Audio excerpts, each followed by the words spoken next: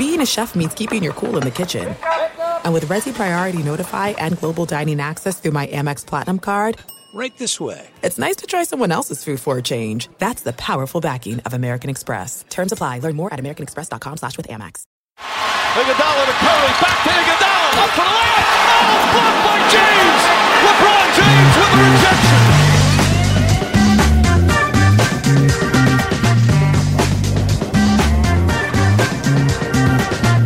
Oh my goodness!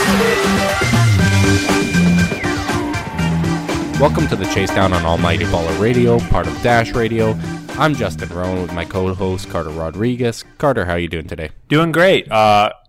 It's the eve of Cavaliers-Celtics Game 4. Hopefully Game 4 goes better than Game 3. What should have been the last game of this series. Yeah, I wrote my preview for Fear the Sword, and I was like, well, the Cavs, are at home looking to close out the... what? They didn't win Game 3? This isn't over? We have to go back to Boston? Okay, so if you have a bold prediction for Game 4, is Marcus Smart going to outplay LeBron James again? No, he won't. You don't think so? No, unlikely. Improbable, even. Do you think it was a ploy to trick the Celtics into investing into Marcus Smart moving forward? You technically cannot rule it out because they just turned him into even more of a folk hero. Some of the threes, 7 of 10 it wasn't just that he absurd. went 7 of 10. It's like he took some audacious ones. Like there was one with 18 on the shot clock. He just pulled off the dribble, and it was just nothing but that. I was watching the game with my family, and I do take a lot of the blame for this loss because I have watched 3 playoff games over the last 2 years out at my cabin. They were game 3 and 4 against Toronto. Cabin. What's that? Nothing. They were games 3 and 4 against Toronto, and then there was game 3 against Boston. So I will stay in Winnipeg for the rest of the playoffs, for those wondering, because I am actually that superstitious. But I was watching the game with my family, and my dad's like, does this Smart guy normally do this? I'm like, no, he's about a 36-29% shooter for his career. Yep, he is awful at scoring the basketball, and he scored 27 points. Yeah, I don't know. It's just, first off, the entire energy of the game was ridiculous. It was like a pickup game. Well, we've half. seen that the best way to beat the Cavs, if you're a non-Warriors team, is to bait them into not caring. So in a lot of ways, I think we should have seen it coming. But with the Cavs, how they had played throughout the playoffs, you'd think, okay, they're still going to take care of business. They're going to execute when they need to. But Isaiah Thomas being out for the game, combined with a 44-point win in the previous game, was like the perfect situation to bait the Cavs into not caring once again. Yeah, I mean, and it was just, and plus it was working. Game. Plus it was working in the first half. The offense was flowing, and everything was that was nice. the other problem. And some of the passes they were trying were so stupid. They were going up for these. Someone had a clear path for the layup, and then they'd throw these ridiculous angle bounce passes that the other person couldn't catch because they were stupid angles, but they were just being silly. Extra pass. It was not fun, good basketball extra pass. It was we're dicking around. Let's see if we can make some cool highlights and get some wide open dunks, extra passes. And the other problem was that everybody not named LeBron was playing well for a while. Yeah. So I think that baited LeBron into thinking, okay, I can take the night off. Everybody's got it going. I'm going to make some silly passes and stuff like that. And the Cavs were just playing sloppy, uninspired basketball. And then once Boston actually made that run, it was tough for LeBron to, sorry for this, but flip the switch and once again keep trying. LeBron was awful. Yeah, I tweeted this the night it happened. I was like, I don't think LeBron ever accelerated past light jog. No, he really didn't. It was just 11 awful. points. I mean, he was getting Kelly Olynyk switched on to him and just getting stonewalled. And he settled for so many bad shots. Yeah, just settling. Horrible turnovers that where he just wasn't even engaged. I mean, it was probably one of the worst 5 to 10 games of his career. if it was just a quiet night from LeBron, the Cavs win this by 10. Yeah. But it was an actively horrible game from him, and that's fine. I mean, it's maybe his first terrible game as a Cavalier since he's come back. Yep, but it's fine. Just to be clear, we're talking about it and we're identifying that it was awful. We don't want to like trade LeBron. No, I would not advocate that at all. We still like him. It's not like that. I got someone so mad in my mentions saying like he threw the game or was point shaving, and it's like, we got to deal with this shit all the time. And I'm like, isn't it worth it to have to deal with this like once every 400 playoff games? He did exactly help things after the game. Like, his comments would, if you were one of the conspiracy theorists that believed that he threw that game, him going out there and saying, I think we need some adversity. If there was a time for it to happen, it'd be now. I saw one of the more aggressive Bron stands in my timeline suggest that perhaps he had decided going in to play this way to like incept into the minds of Kyrie and Kevin that they were going to have to win a game in the finals without him or without him playing great or something super fucking weird. And it's like, guys, sometimes guys just have bad games. So yeah, it's okay. He is human. I know it doesn't seem like it, but he is human. He sure is. It was weird. Marcus Smart was weird. Jonas Jerebko was weird. And you know that Brad Stevens doesn't respect or care about Jonas Jerebko, because when he was asked about him in the postgame, he's like, yeah, Jerebko had a good game for us. Like, he doesn't even call him by his first name. I'll bet he's called him Jonas like 3 times. Like, and I'll bet he just calls some him gooning asshole.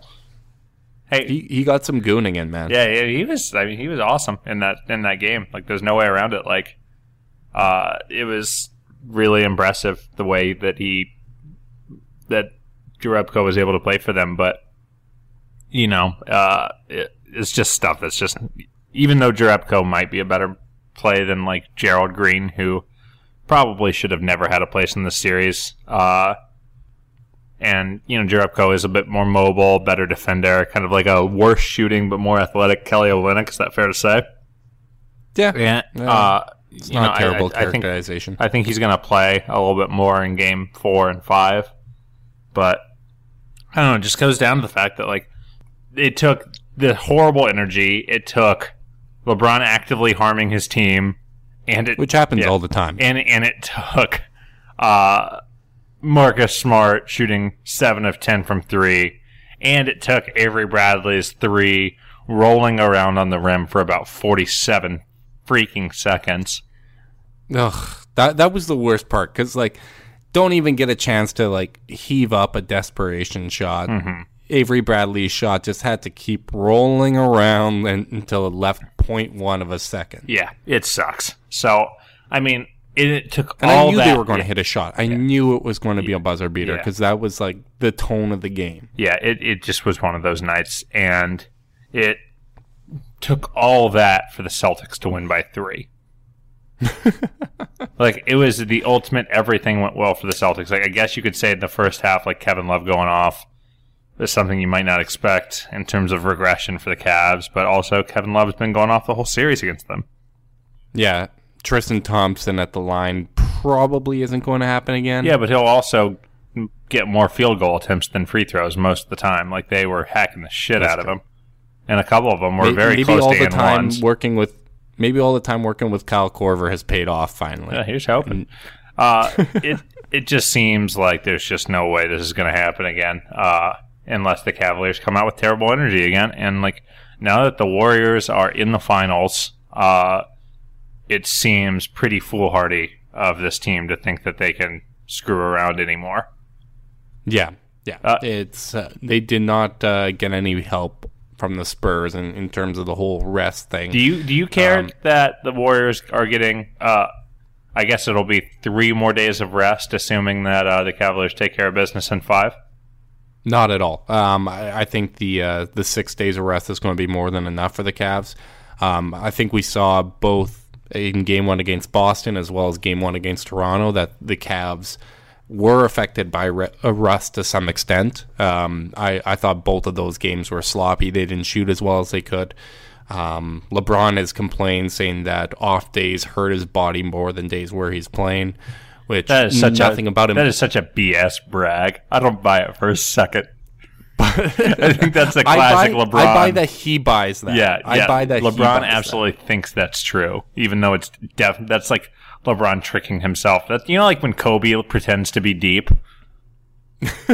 That's what that is. Man, but he believes it. So I think the 6 days is going to be more than enough. I think that the Cavs have been working on defensive schemes for the Warriors all year, or at least all playoffs. That's a lot of what they've been practicing. I don't necessarily think they've put all their focus on their opponents because they haven't really needed to do that.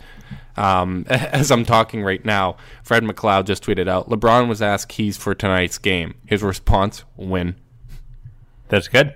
That's very good, LeBron. I would agree with that assessment. It's a big key. It's going to be interesting. My only concern is it gives the Warriors a little more time to plan, specifically based on what they've seen in the playoffs. And another concern is that the Warriors Twitter gets to start shit-talking the Cavs 3 days early. Like, we got to focus that's a little annoying. We got to focus our slander on Boston, which feels like a waste. It does. I'm wasting good tweets right now. Yeah, like, what are we doing? Oh, it's disgusting. Like, they're getting a jump on us, and it feels terrible. So, other than that, it's all fine. I don't care. Like, we'll be, they'll be fine. They'll be okay. They'll be rested. I think that, and I think it's important to note that it's not like the Cavs losing moved the series back to get the Warriors more rest. Right. The Warriors were getting these 9 days no matter what. Yep, it's true. And the Cavs just get a little bit less. And that's a bit of a bummer because, it's more time for Klay Thompson to bump out of his slump, more time for Andre Iguodala to heal up. But does him having days off help him out of his slump? I don't know. Who knows? Like, it's not like he's dealing with an injury. I feel like I guess it's just more distant. Like it's something that he was dealing with before. I guess. Maybe he will. Maybe he dwells on it. Maybe makes it worse. Who knows? But it gives them more time to get all the way healthy. Like more time for Durant to rest his knee. They're looking like, other than Iggy, they look pretty completely healthy. Yeah, but Iggy is super important for them. He looked kind of hobbled at times in that Spurs series. Not as hobbled as Kawhi Leonard, but hobbled nonetheless. And that's one of the things where because if you're looking for vulnerabilities, like if they can't just throw Iggy on LeBron, that's a big one. Yeah, that's big, because then if Durant has to spend most of the game guarding LeBron, that's going to impact him. Like, that's going to take something out of his legs for sure. I see what you're doing, though, and I'm not going to let you fully turn this into a Warriors pod. We already had that last time. I'm not going to let you go full chops. I'm not going to let you completely turn this into a Warriors pod. Can I say one more thing about the Warriors? I noticed we'll probably have a few more Warriors things. Yeah. I'm just giving you the warning. That's fair. I'm on notice. It's like giving warnings to both dugouts at when someone gets plunked at a baseball game. It's like, hey, exactly, one more and you're out of here. I know baseball. Yeah, big baseball guy, Justin Rowan. But I think that I thought it was interesting watching both the Warriors' reaction and their fans' reaction to winning the West last night. Seemed a little joyless, didn't it? It seemed like they were talking themselves into feeling joy. Yeah, other than Jacob Greenberg, who I genuinely think is so happy. No, he needed a stress-free Western Conference. Yeah, but it just felt like the team themselves were like, there was not a lot of joy. Like, even last year, I thought that the Cavs march through the East felt like a formality. Mm-hmm. And they still, the team looked really happy to be going back and seemed excited. Feels like the Warriors are just still really pissed off. Like, and they're not going to like be made whole until they get a title again to like make up for their 3-1ification. Like that, the 3-1 just completely like wrecked their joy. Yeah, and Durant didn't seem too thrilled either. No, I think that like that team has more like maybe it's just they have more riding on it on a title than the Cavs do. Oh, for sure. I mean, the expectation is completely on them to win. Yeah, like and most people last night, or at least most media people, are talking about the possibility of a sweep of the finals. Like they feel like this is a very, very heavy favorite, and for them to not win, for them to go, okay, we blew a 3-1 lead, then we added Kevin Durant to a 73-win team, and we still didn't win, would be devastating. Yeah, I'm going to be really interested to see what their energy is like if they win, because I do think that I don't know if losing the finals last year really like even sunk in for them until like a couple months later. Like they seemed like walking off the floor, and I remember reporters at the scene kind of saying as much. It was like they didn't know they could be beaten. So they weren't mad, they weren't sad, they were like just like whoa. And I think how they respond to a loss will be very interesting. Yeah, very much so. And like I don't know, it's just just the whole energy, or even a close game. Yeah, the whole energy between the two teams and fan bases has kind of flipped, and it's really interesting because like the Cavaliers were the team in last year's finals that were the ones that were able to take the joy out of the game for the Warriors. Like they were able to muck it up, and it was a slog, and like it was ugly, and it was like this ruthless efficiency. And the Warriors, they've always been at their best, and like this is kind of where CMS Fandiari is always like kind of gets pissy with Kerr because they're at their best traditionally when they're playing loose and free, and flying all over the court and turning the ball over, and like careless, like just joyful carelessness. And like in the playoffs so far, they've been this cold, ruthless machine. Like even when they have highlight plays, it doesn't feel like, oh, they're having so much fun. It's not that energy anymore. And I have a question for you. Yes. Out of the teams they've played in the playoffs, I'm not talking about their regular season point differentials and the theoretical rosters. How many teams that they've played in the playoffs are better than the Pacers? They played the Blazers in the first round. I think the Blazers are probably as good, maybe a little bit worse. Without Nurkic? Yeah, probably worse without Nurkic. Because they were like on pace to like win 37 games before he got there. All right. So what about Utah without George Hill and a banged up Gobert? I think Utah is better. I'm sorry. I think so I'm too. not there. I'm not here for this. I think so too. I agree. But then now the Spurs without Kawhi and Parker. I don't know, man. Like like you hesitate to criticize them because they're so like their system's so good, and they really did compete in 3 of those 4 games. But man, like it's just they don't have any. I mean, it's not even fair to say they suck. Their best player was guys out. That were on the like you're asking Jonathan Simmons to be a primary pick and roll creator. A guy you're asking LaMarcus Aldridge to not be useless. Oh man, Marcus, setting money on fire. He was aggressively not good. Yeah, I saw someone joke that he was posting up one step inside the 3-point line. Because he literally could not get position for shit. Like, I've never seen someone look so weak that is built like he is built.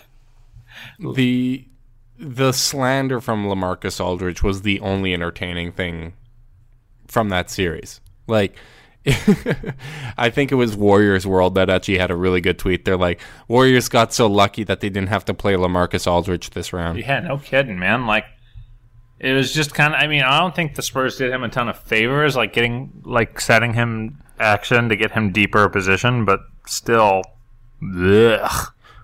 He gets switched on to Steph Curry, and he dribbles once and fades away from mid-range. Yeah, he was brutal. What are you doing? And he's just so not Spursy. I just don't know if he's going to be there long term. Well, even year one, there were rumors that they were trying to trade him. Yeah, I think they know that he is a disappointment, and not. I mean, it's not like he's making that much because of the cap jump.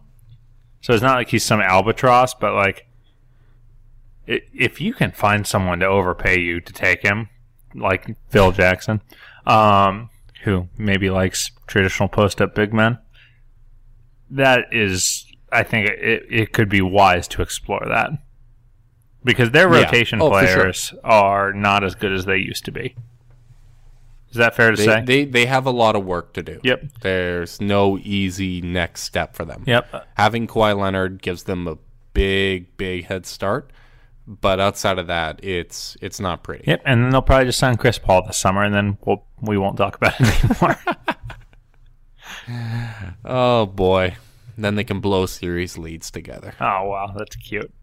Yeah, I don't know. I thought that was so cute. I just wanted to talk about that energy with the Warriors run because it's just been kind of joyless, and I just wonder if they can't really have fun again until they just beat the Cavs, which if they don't, holy shit, it will be, slander will be on. I asked Warriors fans if they were excited to make the finals, and kind of got like a mixed bag, but one person responded like, well, are you still going to make jokes if they don't win the finals? I'm like, hell yeah, I am. That shouldn't.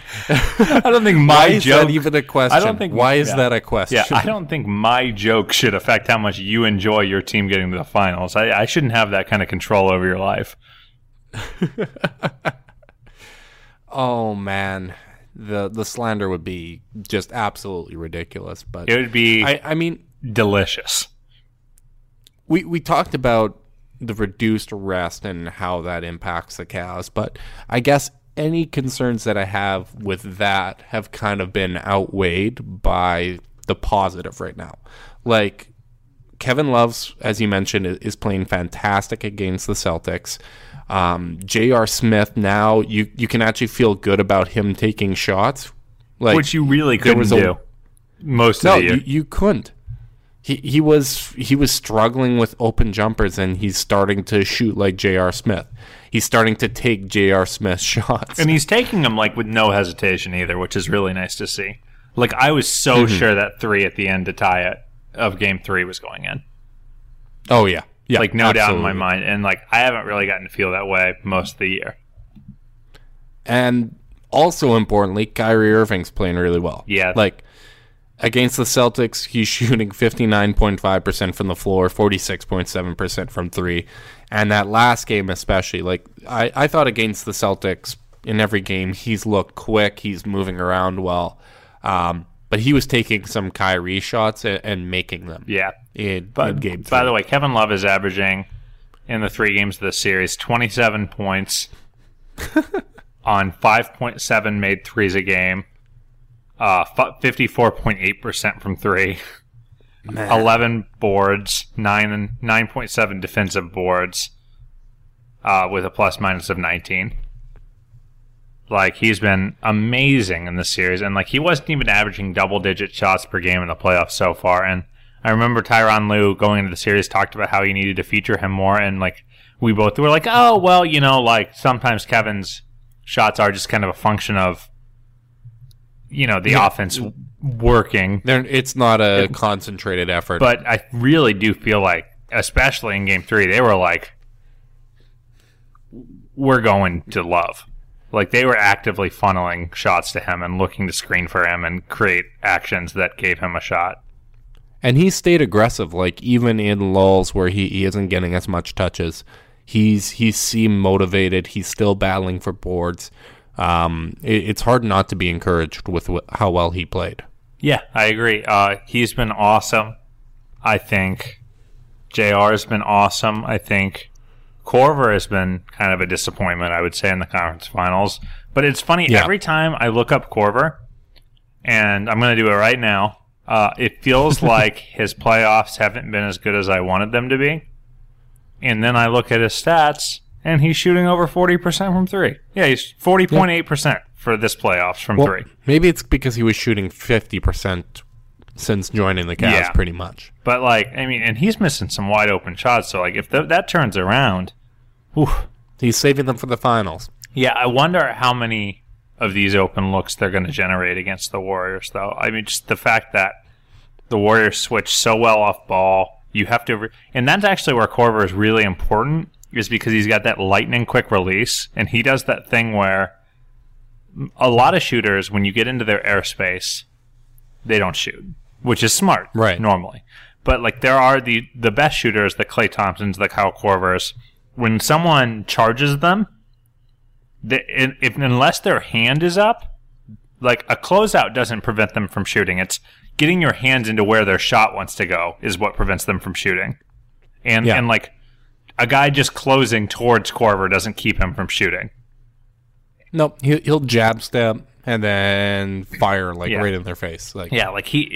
You have to actively be jumping and in the way. It's not just a matter of being in the space. So like against a team like the Warriors who really excels at getting into the space. That's why you have all these guys that play them that are okay 3-point shooters but not great, or maybe they have a slower release. They just get murdered against the Warriors.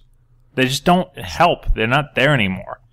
And it's because it's because of that reason. Like, they close out the space well. So you need guys like JR, you need guys like Korver that can just fire away with no regard for the guy that's in front of them, unless they actually affect the way they get their shot off, which is really hard to do. Well, you really have to be in their chest to bother the way they get their shot off. It's hugely important. So if he kicks it back up to his normal rate, which I think is very possible, then he's going to be a huge asset against the Warriors. Once again, he's playing really well. It's just not quite. He's not playing insane like some of the other guys. What have you thought about Richard Jefferson's minutes thus far? Because I still am not sure this is actually the series for him. It's just a matter of getting him ready for the finals. Yeah, I think they were trying to start to get him going, get him used to playing again. Although in Game 3, he only played the 4 minutes. But in the other games where he actually got some time, I thought he was pretty good. He was getting a little frustrated in this series. I don't think he likes the ticky-tack fouls and stuff that Boston does after shot attempts. But, I don't have any real concerns about Richard Jefferson. I think he could play really good defense still. But Boston doesn't have anyone that's like, okay, Rich, go get him, lock him up, go shut him down, go chase him around. Yeah, so he's basically just kind of floating when he's playing against the Celtics. Like, it's like, okay, what am I going to guard Jay Crowder? Okay, I'm just going to stand here. Yeah, it was actually something really interesting in Brad Ward, who's at Fear the Sword's one of Fear the Sword's newest writers. He just wrote something that's going up at noon today on Tuesday. He wrote about how Isaiah Thomas being out messed with the Cavaliers' rhythm defensively, because like they actually have thrived when they've had a point of attack in the playoffs. Like, they blitz Thomas super hard, and that gets everyone engaged and active and moving.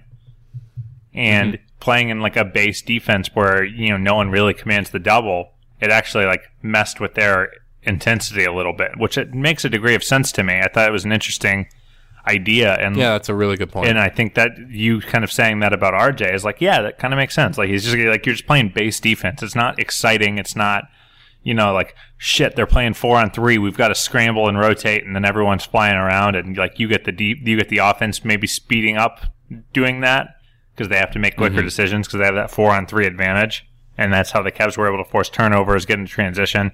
I think it was in Ward's piece, the Celtics only had like 9 turnovers in Game 3. Yeah. And like, there you go. It's that kind of stuff. So it'll be interesting to see how Lou like generates that defensive intensity when they're not blitzing. Because I don't think it makes sense just to blitz Marcus Smart. Like, he's not that kind of threat. So they should still play their base defense, but it'll be interesting to see how they adjust and if they'll try to generate that kind of chaos elsewhere. Yeah, and Jefferson's never been shy about admitting that he doesn't really care about what's going on when they're not being pushed. Like, in the regular season or other rounds, he's recording podcasts between games. He's he he's at the end of his career. Like, he's only going to give effort if he absolutely needs to. So I think you're right. This just isn't the series for him. One guy that kind of has dropped off, though, this series has been Iman Shumpert. He hit those two, like, wild shots in Game 3, back-to-back, where he was, like, kind of dancing around with the ball. And I don't think one was a bank, but they were just stupid shots to take that he ended up hitting. But outside of that, he's kind of, his sharpness on the defensive end has once again left him. And that's not exactly ideal. I thought he's been fine against Isaiah. Yeah, he was fine against Isaiah, but that was like, what was that, a game and a half? Yeah, I guess to me, like, it's a one-game sample where I don't think anyone was super locked in on defense. That's true. Like I didn't think he was great in Game 2. Shumpert's another one of those guys that, like, if you give him a big job, I think he's a lot better. Like, I think it's worth noting that, like, one of the most impactful stretches of defense in his career was 2 years ago in the finals guarding Steph. Yep. Like, he did a pretty nice job. And this is a guy who often does not do a pretty nice job. Like, I don't think Shumpert takes much pleasure in a quietly efficient defensive performance. He definitely does not. He definitely believes that he is an offensive star to some extent. Yeah, and he likes, like, oh, I'm a shutdown guy. I'm guarding the best guy. Like, guarding Marcus Smart provides him no renown.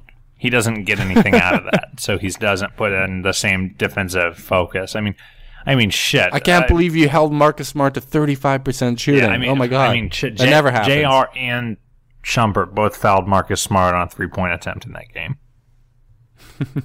I mean, come on. You know, like, basic attention to detail stuff. Like, I mean, even I listened to JR at practice the next day, and he was saying that, like, they asked him about hitting his big shot at the end. He's like, yeah, I didn't really celebrate because I was pissed off that we were even down in the first place. So I think they're all annoyed with themselves.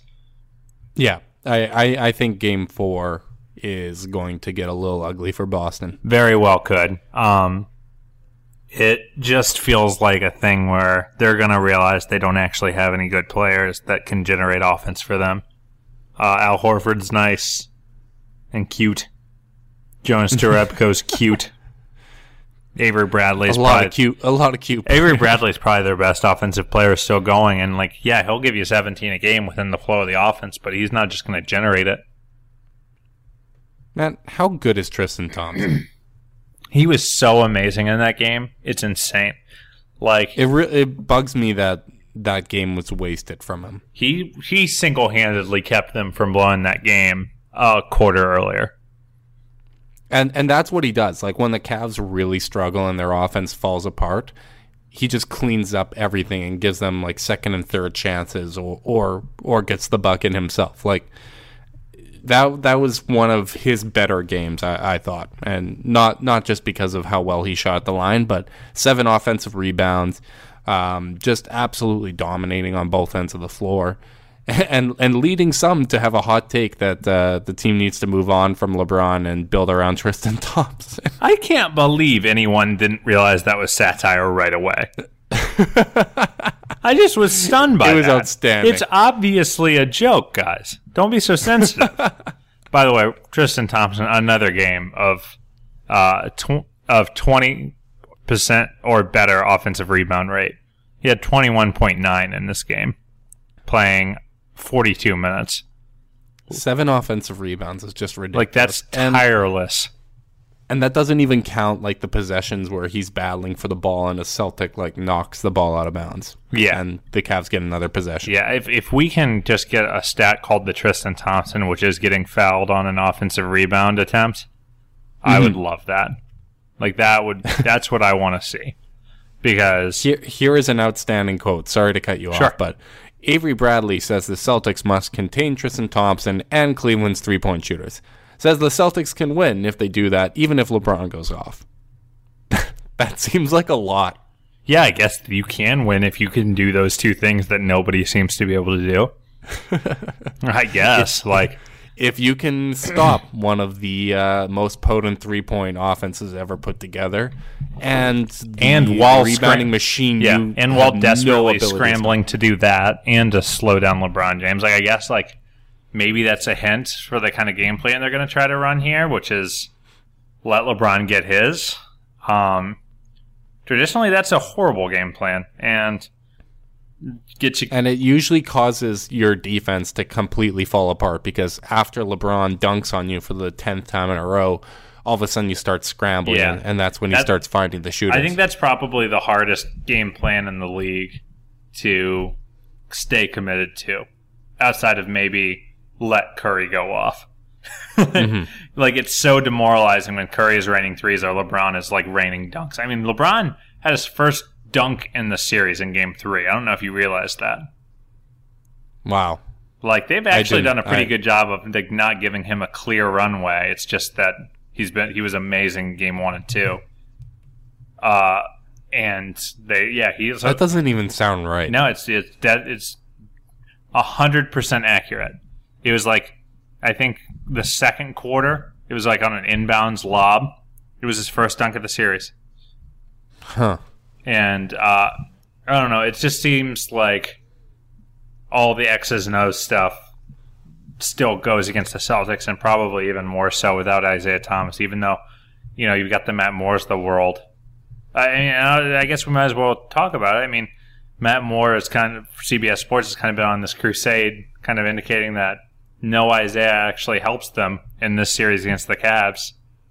Do you agree with that? That's tough, because I think they are much better suited defensively. And it does help them because it baits the Cavs into trying less. Like, I think that's the most important thing.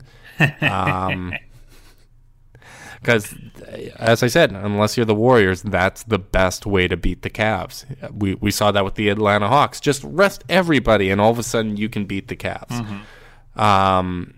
But Tim Hardaway like, Jr. I understand where they're Muscala. coming from, because I understand where he's coming from, because the Cavs have no trouble slowing down and shutting down Isaiah Thomas.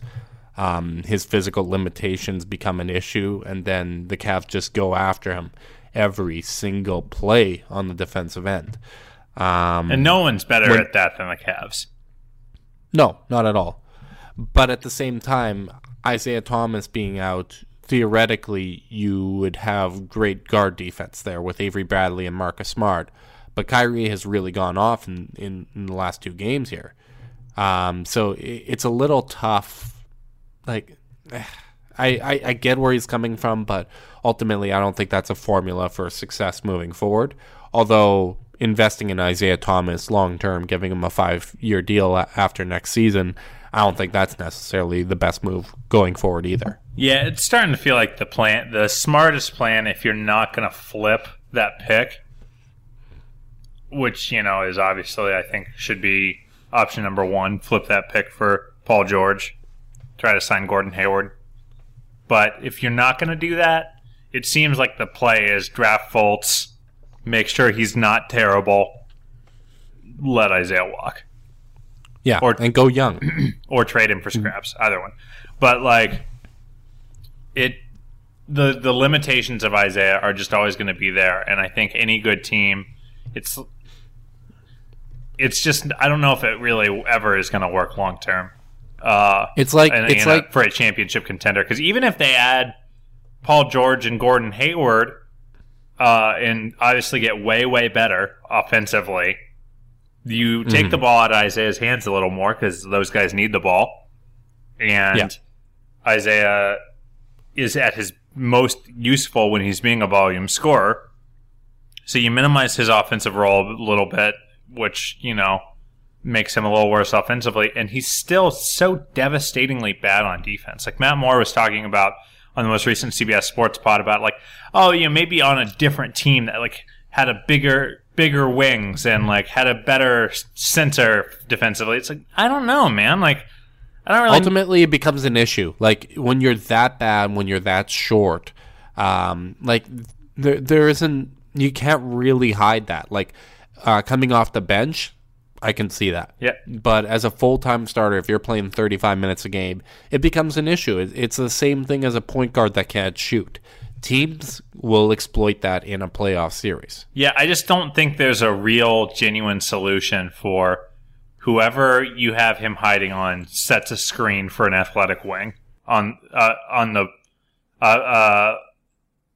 back screen for an athletic wing for an easy lob.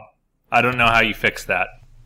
No, and that's something more and more teams, especially the best teams, do. Yeah, like, I mean, they this is do the more 1-3 pick and rolls. Yeah, this is the problem this is the Isaiah conundrum. Is like all of his strengths are awesome, but his weaknesses are amplified by just a trillion against really good teams, and they're not in the cute rebuilding stage anymore. You're now thinking titles. You're in the conference finals, and I mean, they could go back to that rebuilding stage. I guess I mean, maybe Markelle Fultz is just a superstar, and this is all stupid and worthless. Yeah, I mean, he's the number one pick. I mean, that matters. I think. I'm high on him, but even then, if he is a superstar, you have to move on from Isaiah Thomas. Al Horford is still a terrible matchup against the Cavs, so you have to move on from him. And then at that point, if you're moving on from those two, you're rebuilding. You're out of. This is the real problem that they face. Is I think if they keep that pick, they don't. If they can't communicate to Gordon Hayward that they're going to flip that pick for Jimmy Butler, or at least they're not going to try, I'm not sure how interested he is in coming over. I don't think Gordon Hayward's interested in spending his prime on a team that has a couple young kids that you hope are going to be superstars. No, that's just. There's nothing guaranteed with Markelle Fultz. I'm very high on him. Yeah. I think he's going to be great, but that. When you're a player like Gordon Hayward, who, I mean, this is going to be his third contract in the league, you're starting to look for more sure things. Superstars don't give a shit about kids. They never have. No, they don't. And I just think keeping Fultz means that this is the core we're going to have for a while until they get out of the Horford contract. They're going to either stay exactly where they are or take a step back, and that's why you have to move them. I mean, I just can't. I can't help but keep going back to this. Is you have to flip those picks. You have to have a plan in place that you approach Gordon Hayward with. Not unlike the Cavaliers, where they could say, listen, we have the assets to go get Kevin Love if you come back. Yeah. We will flip Andrew Wiggins in a minute for him. Whereas the Celtics can do the same thing. Work their back channel. Say, hey, we'll offer you Fultz and the Brooklyn pick next year and whatever salary filler we need to match for Paul George or Jimmy Butler.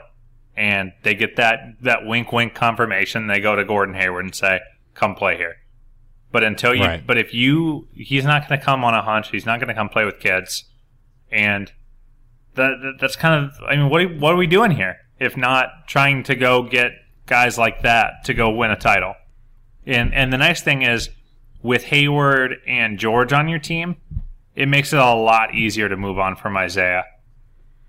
Mm-hmm. Because if you trade Isaiah for, maybe Isaiah and Horford for a different big or something like that, you can pretty comfortably know that Avery Bradley slots in as a starting point guard on a team that doesn't need him to be a lead creator. Oh, yeah. He would be fantastic in that role. Because Hayward and George have enough off the dribble juice to get you into your offense, and all Bradley needs to do is shoot, get them into their sets. Sure, he's not a pure point guard, but you just don't really need one with that in that construction. Yeah, it'll be interesting to see what they do. I think moving on from Avery Bradley would be a mistake. We've talked about how good he is a few times already, but yeah, he's our favorite on the team, I think. Yeah, and even though Kyrie is giving him buckets right now, he's making him work. He's in position, and traditionally he's someone that has done a great job against opposing point guards. He's done a great job on Steph Curry in the past. He's made Kyrie work at times. He's just a fantastic player, and if you do have one of those wings that's capable of initiating the offense, like a LeBron James or Gordon Hayward or anyone that can fill in that role, he would be an ideal fit. at point guard. Like, he'd be perfect next to James Harden. He'd be perfect next to Giannis. Yes, he would be ideal on the Bucks. That's my pet Avery Bradley destination. Is like, although he's not a 6'8" point guard, so I don't know if they'd have an interest in him. He's like Delly on super duper steroids. Like what they thought Delly would be a good fit. The reasons they thought Delly would be a good fit are the reasons Avery Bradley actually is a good fit. Right. I did want to go back to Kyrie real quick because he looks like he's turning back into what we wanted to see as a shooter. The confidence is there. Yeah, he's taken 5 threes a game and he's hitting 46.7% of them. His assists are slightly down, but once again, this is just a series that really isn't built for him, and he's still putting up 21 and 5 on 59% shooting and 46% from 3. Yeah. And 92% from the line. He's playing pretty well.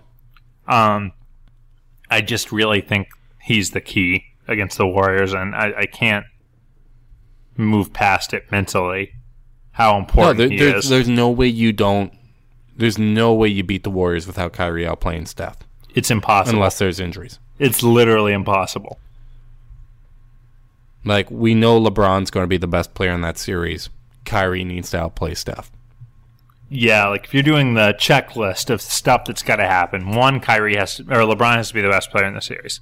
Has to be. Yep. Can't be close, can't be tied. Has to be the best. Mm-hmm. Then Kyrie has to outplay Steph again, which is also within the realm of possibility. Yep. And then the Cavaliers... Tristan Thompson. Yeah, Tristan Thompson has to freaking kill their centers. Yeah, he has to make a consistent impact. He has to he doesn't have to put up great box score stats, but he needs to have an impact similar to what Draymond Green brings. Yep. It's possible. You know, Tristan is someone who... I've said this a couple times, and I keep going back to it because when you watch other teams, it's so obvious that it doesn't happen, is that the Cavaliers have assembled a roster full of guys who play better in the postseason. Yep. Tristan Thompson plays better in the postseason. Kyrie Irving plays better in the postseason. LeBron James plays better in the postseason. I think even... Richard Jefferson. Yeah. I think even Kevin Love plays better in the postseason.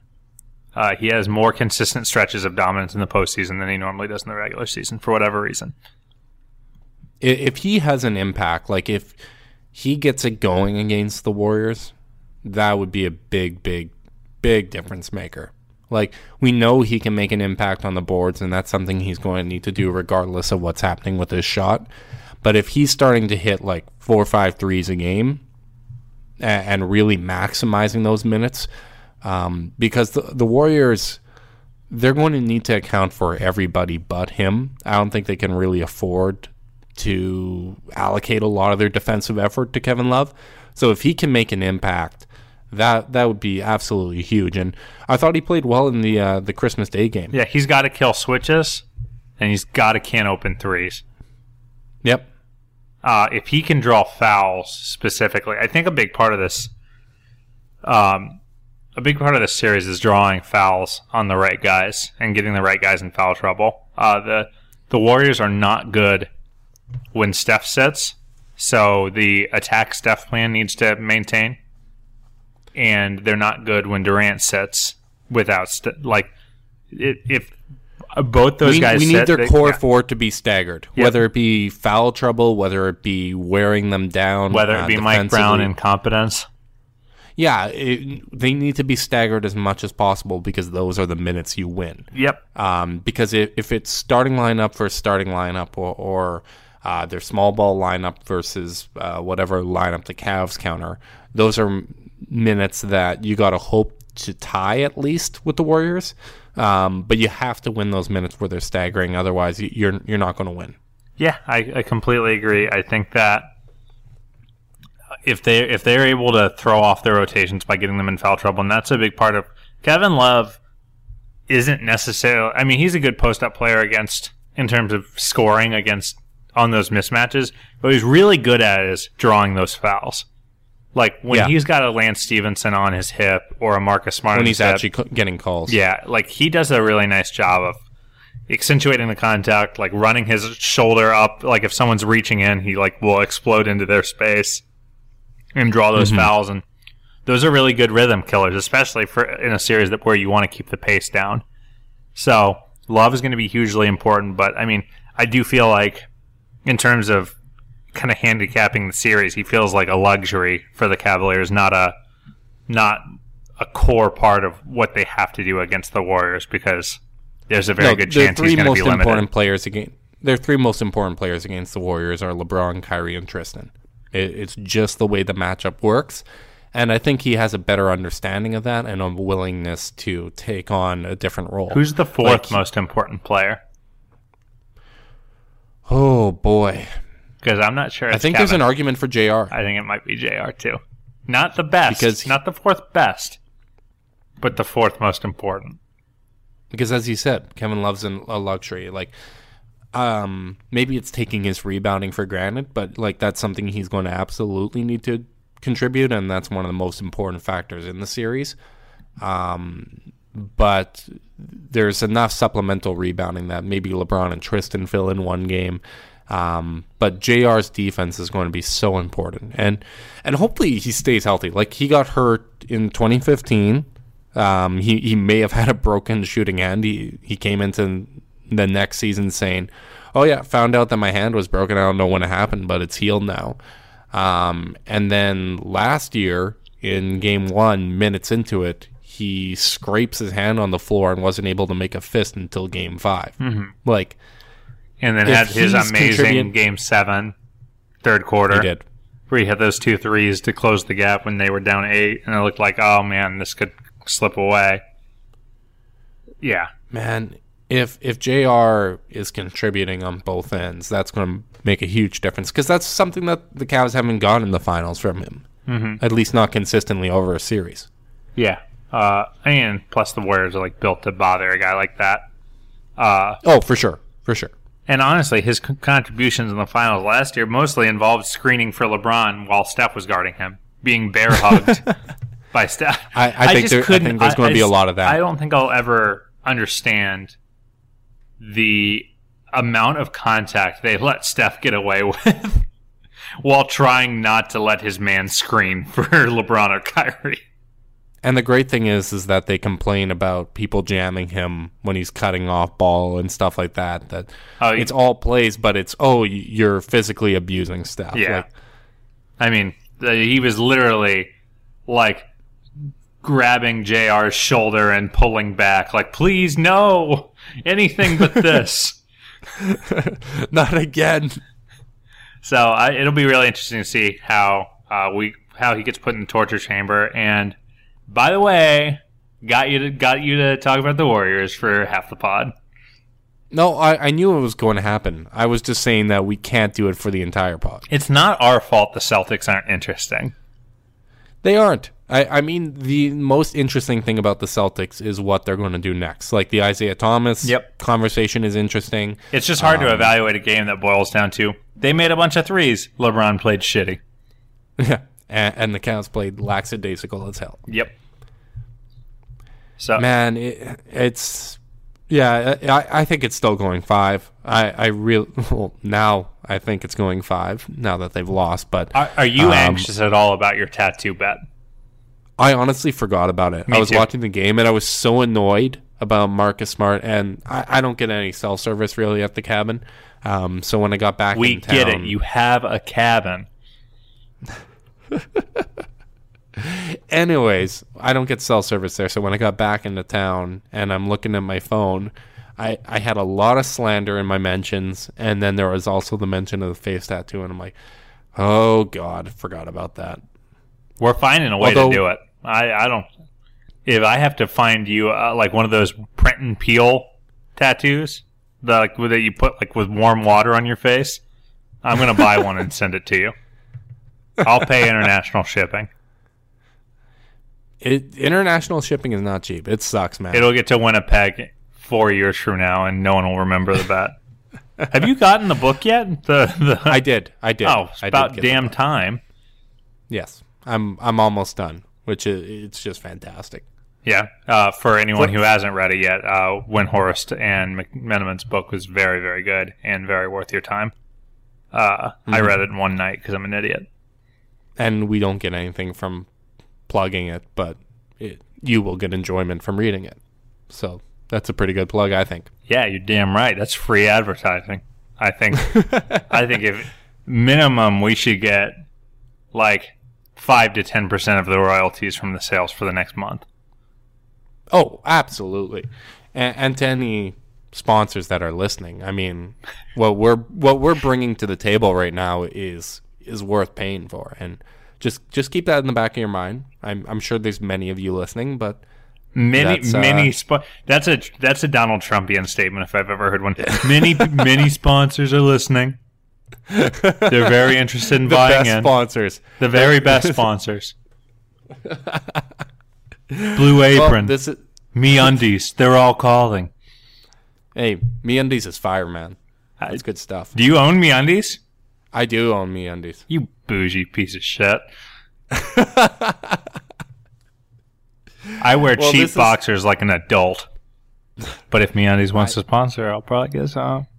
I want to feel comfortable. That's cute. That's the main. I think it's nice that you are clearly so like you're living in Winnipeg and like what I imagine to be the woods, and but you still need luxury undies.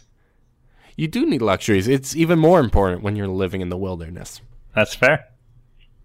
I mean, you don't get the comforts that you might get living in a nice city like Chicago. You're damn right, Mr. Big City. Yeah, I'm urban as shit, very metropolitan. Anyway, should we throw up a prediction for Game 4? Yeah, I'm going to say Cavs blowout, 20-point win. 117-103 is the score I landed on last night at like 2 in the morning, and that's what I'm going to stick with. I'm sure gambling had absolutely nothing to do with that. No, it actually had nothing to do with it. I've already lost my damn parlay, so all I'm hoping for is my Cavs in 5 hedge to survive. So both of us are invested heavily in the Cavs finishing this off in 5. You with your tattoo and me with my bank account. Well, this has completely fallen off the rails, so this is probably a good place to wrap it up. Again, to our listeners, we appreciate all the support and the feedback. Remember, you can subscribe to us on iTunes as well as on Stitcher. Leave a review if you feel so inclined, because it really does help people find the show. It's one of the best ways to support what we're doing. So until next time, go Cavs.